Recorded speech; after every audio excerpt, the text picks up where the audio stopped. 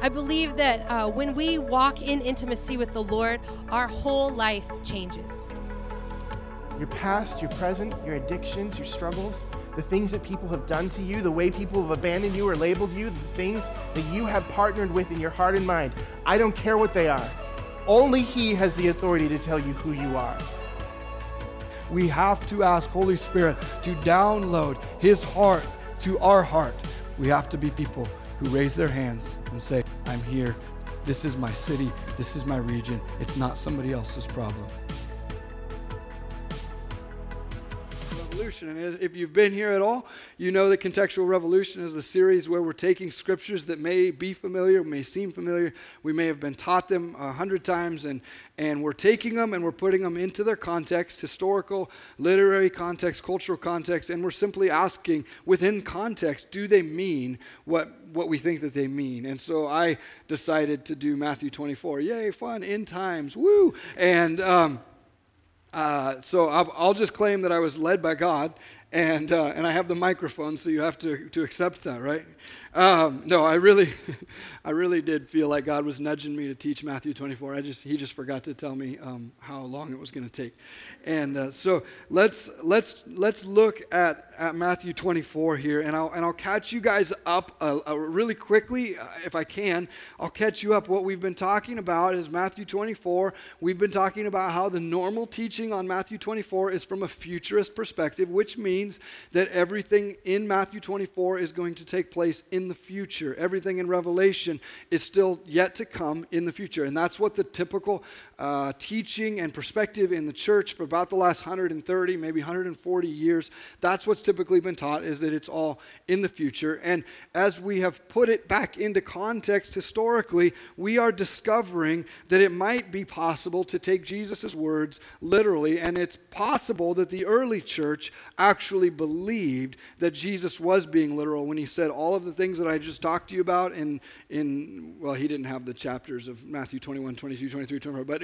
all the things that I just talked to you about, these are going to come to pass in your generation. And so as we're looking at Matthew 24, it helps us historically to think about this and ask this question. What if we take Jesus' words in Matthew 24 literally? What if all that he prophesied has already happened? And we know from historical fact that Jerusalem was destroyed by the Romans in AD 70. We know that 1.1 million Jews were killed in that destruction. We know that 8,500 priests were put to death. We know that the genealogical records were burned. We know that the temple was burned and was torn apart stone by stone. We know that no Christians died in that whole episode, in that whole war. All of this is historical fact. And so you can believe whatever you want. As I've said many times, I'm not here to try to convince you. This is not a church where we align because we all agree on every single scripture, and that if you disagree with the guy or the woman up front, then you can't fit here. That's not what we do. We want people to have a passion to learn, to dig into the Word, and we want to be able to look at these things and say, this is verifiable, and while it might not be what you're used to thinking of it is, I'm inviting you to have a little bit different perspective. I shared this too. I grew up a futurist, and that's awesome. And when I was 13 years old, I read a book called Last Days Madness, and that helped me in my journey. And it wasn't because I believed everything that was in the book Last Days Madness. It was because I was able to have a different perspective, and the power of really being able to say, wait, there's different ways to look at this. There's different ways to understand that. This is incredible. And that gave me the freedom to be able to walk forward, because I think I've told you guys the story, but as a futurist, raised a futurist where everything is in the future, I was scared to death of who was the Antichrist and what was the mark of the beast, and what if I accidentally get the mark of the beast? What if someone tricks me into taking the mark of the beast? Oh, is someone tattooed a 666 on my arm? What if Jesus comes and I'm in a movie theater, because I'm pretty sure that movie theaters have this roof that's built across them where the rapture is incapable of reaching through. the sin of the movie theater. I was raised in a wonderful family. I kid a lot, but I was raised in a wonderful family, wonderful church. But maybe we erred a little bit on the side of too much focus on the end times and a little bit too much focus on performance. But so I grew up with that futures perspective and the last days madness and the reality of what I'm sharing with you guys. I'm not trying to convince you. I'm just hopefully giving you a different perspective to say maybe we don't have to be afraid of the future. Maybe we don't have to live in fear. Maybe there's some other ways that we can look at this. So knowing those historical facts that I just gave you about Jerusalem being destroyed, and if you're wondering what the heck is this guy talking about, could I encourage you to go back and listen to the first 2 messages on Matthew 24 that I gave the last a few weeks ago. It might help you catch up a little bit so you don't think that I'm completely a heathen and teaching false doctrine. But instead of us embracing wholesale the futurism that's being taught for the last 100 years or so, I want us to consider what the early church would have believed. And I propose to you that what the early church would have believed was that as Jesus prophesied in Matthew 24, the Great Tribulation, that would have happened in AD 70 during the destruction of Jerusalem. They would have believed that the events of AD 70 happened within the time frame that Jesus gave, which was a generation or 40 years. They believed that Jesus gave them 8 signs of what would precede this great tribulation, and each of these 8 signs were fulfilled prior to AD 70, which allowed the early Christians who were paying attention to the signs of the time to be able to escape from this tribulation that Jesus prophesied, and they were saved from destruction. And they would believe, the early church would have believed that there is no future great tribulation ahead of them.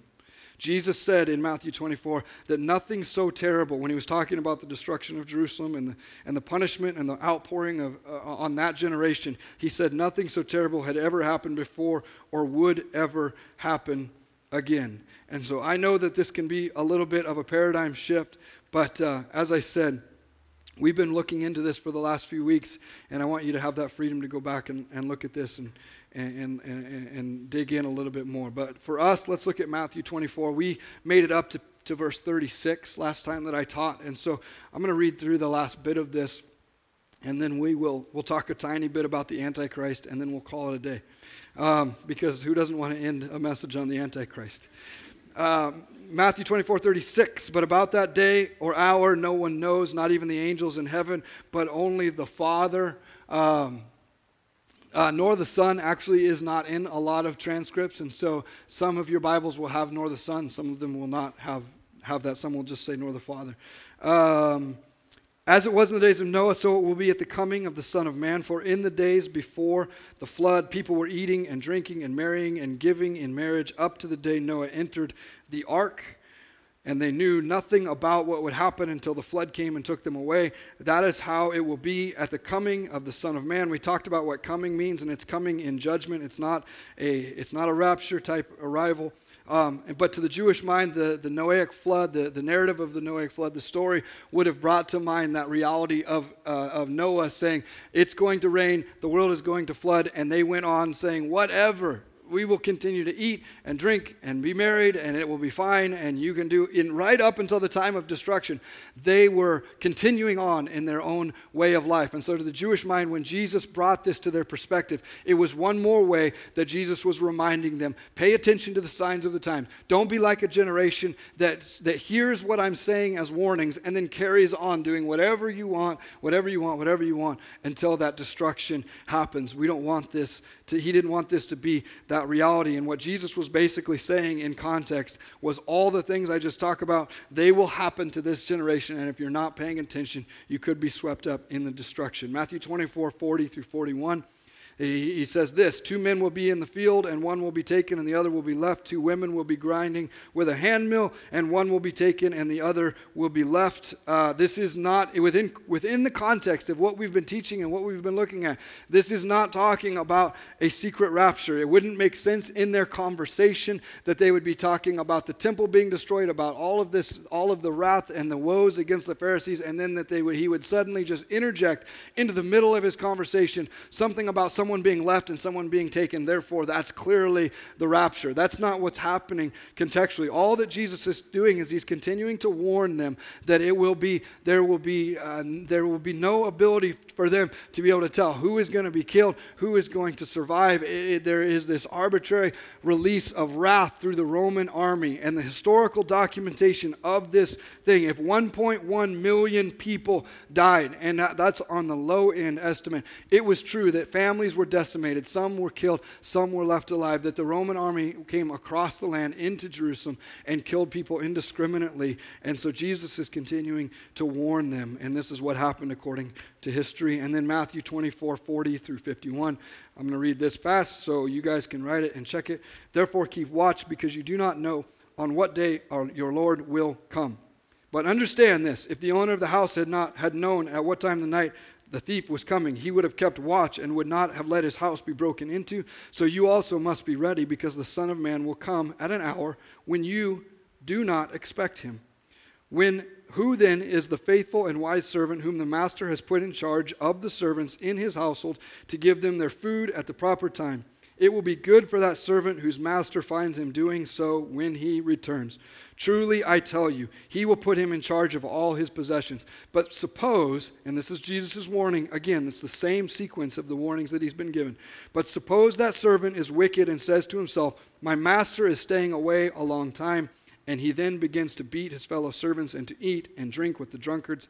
The master of that servant will come on a day when he does not expect him, and at an hour he is not aware. He will cut him to pieces and assign him a place with the hypocrites, where there will be weeping and gnashing of teeth. This is the continued and connected encouragement of Jesus to pay attention to the signs of the times, so that you don't fall in his coming in judgment. You don't fall to the destruction that's going to take place. Do you guys see the sequence of how Jesus is warning them? He's repeating and repeating and repeating that warning so that they go, oh, okay, I see. That they wouldn't become a generation that forgets his warnings and forgets to watch for the signs, because he promised that it would happen within that generation. And so, and in the course of that generation, he didn't want them to become complacent and to stop believing that what he was prophesying was going to come to pass. So, I know that everything that I'm sharing with you might be a little bit new. It might be different than what's been taught to you, and so I want to give you space to just wrestle with that. But sometimes when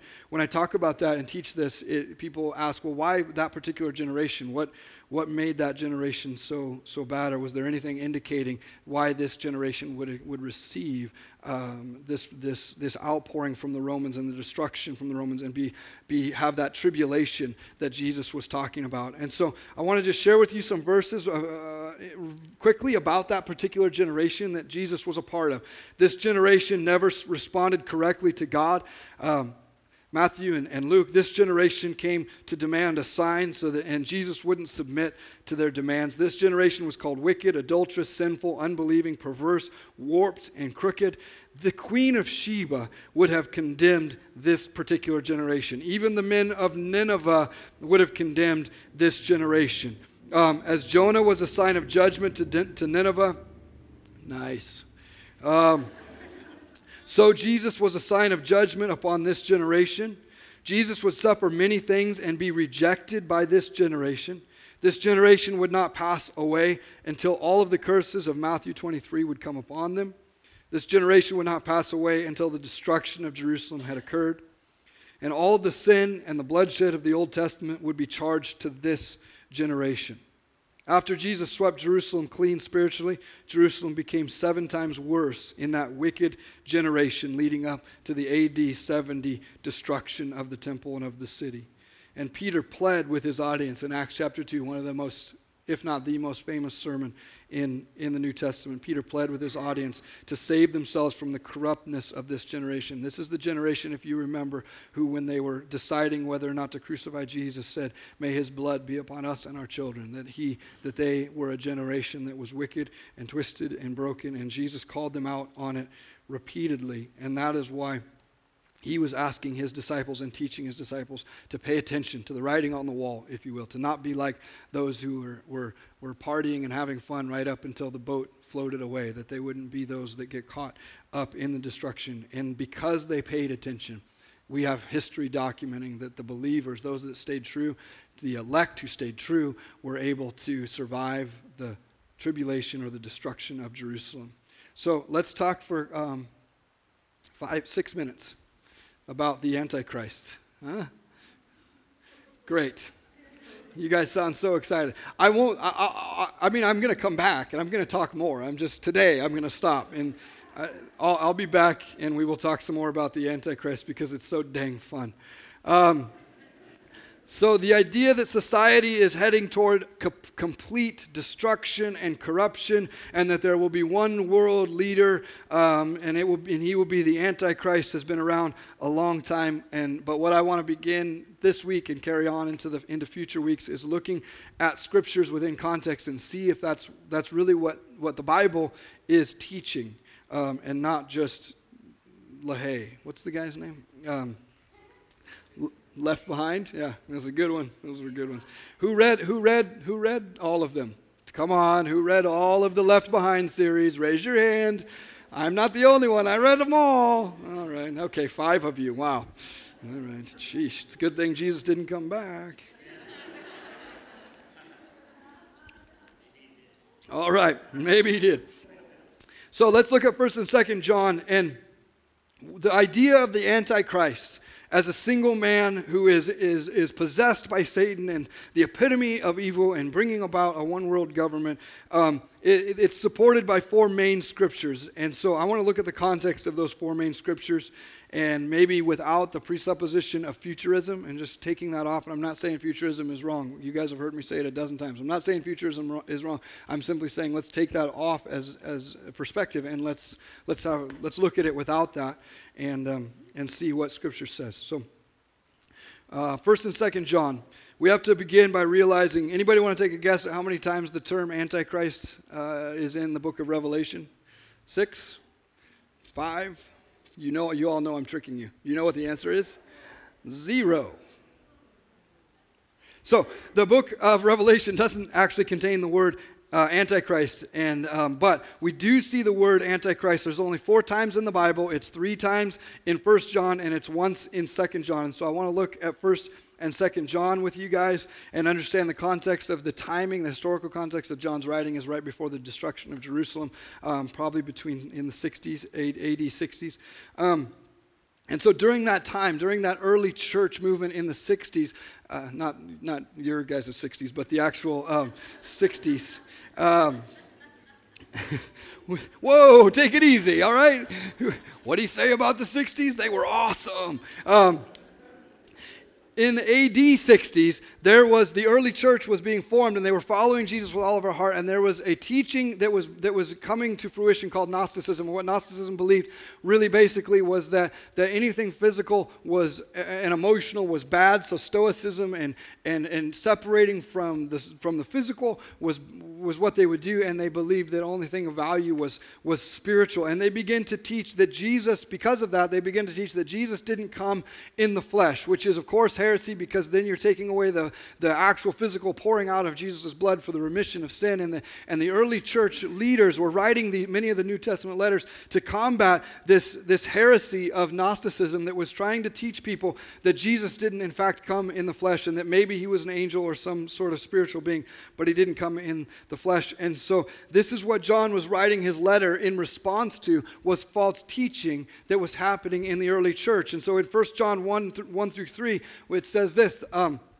he says, that which was from the beginning, which we have heard, which we have seen with our eyes, which we have looked at, and our hands have touched. Our hands have touched. This we proclaim concerning the word of life. The life appeared. We have seen it and testified to it, and we proclaim to you the eternal life which was with the Father and has appeared to us. We proclaim to you what we have seen and heard, so that you also may have fellowship with us, and our fellowship is with the Father and with his Son and with Jesus Christ. So John was writing to prove as an eyewitness that Jesus didn't come back. It didn't come as a spirit being, but as a real physical person. This is John who put his head on Jesus' chest. This is John who says in John 1:14, the Word became flesh and made his dwelling among us. We have seen his glory, the glory of the one and only Son who came from the Father, full of grace and truth. That's what John was writing to say. He came as a physical person.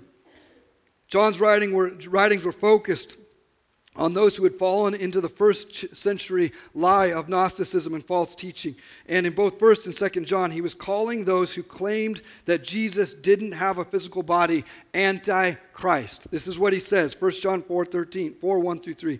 Dear friends, do not believe every spirit, but test the spirits to see whether they are from God, because many false prophets have gone out into the world. This is how you can recognize the Spirit of God. Every spirit that acknowledges that Jesus Christ has come in the flesh is from God. But every spirit that does not acknowledge Jesus is not from God. This is the spirit of the Antichrist, which you have heard is coming and even now is already in the world. 2 John 1:7, many deceivers who do not acknowledge that Jesus Christ as coming in the flesh have gone out into the world. Any such person is the deceiver and the Antichrist. Any such person who believes that Jesus didn't come in the flesh is the Antichrist. Okay, so, it's interesting. So 1 John 2:18, in other words, the Antichrist isn't a person, it is a belief system, it is a false teaching that is literally anti or against the truth, the reality of Jesus Christ coming as a man, coming as a Savior to set us free and to reconcile us to the Father. He said, any person who denies that Jesus came in the flesh is operating in the spirit of the Antichrist. John also referenced the Antichrist spirit as something the early believers had already heard of. It wasn't some sort of future arrival of a single person. 1 John 2:18, dear children, this is the last hour. And as you have heard that the Antichrist is coming, even now many Antichrists have come. This is how we know it is the last hour. In the NIV, it actually puts in an extra word. Dear children, this is the last hour. And as you have heard, we switched it because it's in the NASB. In the NIV, it says the Antichrist. And in some that's not in your Greek manuscript. So if you look it up in the Greek, you're not going to see the word the. But some Bibles and some translators in the 1500s and on, for some reason, they stuck the word the in there, and then they started capitalizing Antichrist. So it became the capital Antichrist, because when you stick a the in front of a word, it becomes a pronoun. This is not what's in the Greek. And if you look at the NASB, they say, you have heard that Antichrist is coming, not a singular pronoun, but actually that Antichrist is coming. So if we understand that, and we understand that how that the and the capitalization, it distorts John's original meaning. The early church had heard the Antichrist, this false teaching was coming, but they didn't hear that there was a one world ruler coming. That's not what they heard within context. So with that understanding, we can discern the true meaning of John's letter, and it's this. As you have heard, that Antichrist is coming. So when did the readers of John's letters, when had they ever heard a message of an impending Antichrist? When did they heard this? And considering that the term Antichrist directly refers to false teachers, all we have to do is remember back to Matthew 24 and Jesus warning over and over and over and over again that one of the signs of the end, one of the signs of the last days, one of the signs of this coming destruction would be the arrival on the scene of masses of what? False teachers. This is what they were looking for, and that's why he can reference that you have seen this, that you have heard of this. Why would they have heard of it? Because they were being reminded of being faithful to Jesus' prophetic words.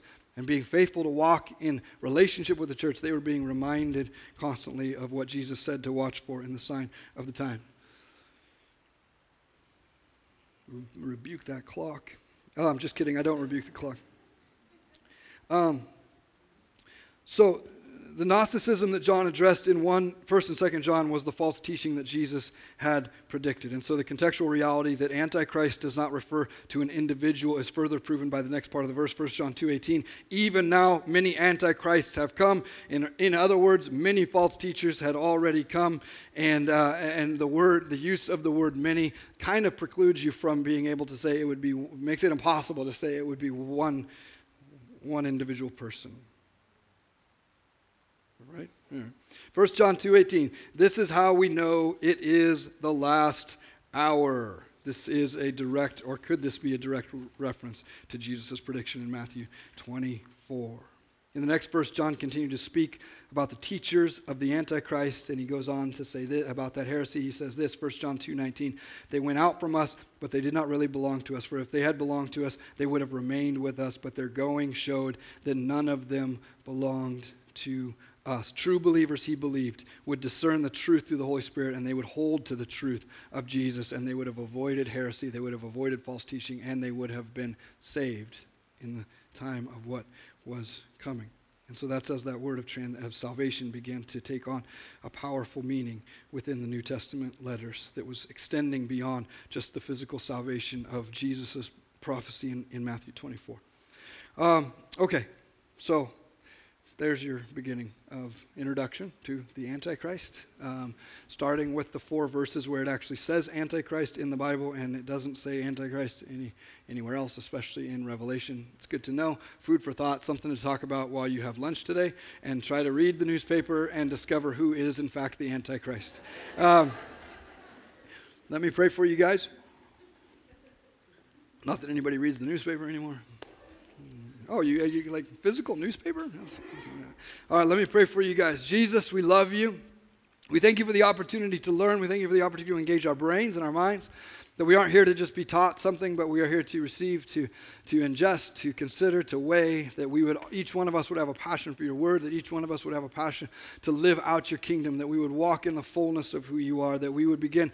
I just pray that we would be open to having a perspective change, that when we see things around us like hatred and racism and violence, that we wouldn't look out there and go, oh, that's just a sign of the times, and wring our hands and accept it as a reality, but that we would begin to shift and say, maybe it's simply a sign that it's time for the church, for us to rise up and to walk out in our manifest glory and power that you have given to us because of who we are in you, Jesus, and that we would all walk in that authority, we would all walk in that identity, and that we would push back and break down evil and darkness and sin, and that we would not accept it as a reality that belongs in this time, in this place, that we pray that we would see your power, your victory in the land of the living, that your kingdom would come, that your will would be done on earth, even as it is in heaven.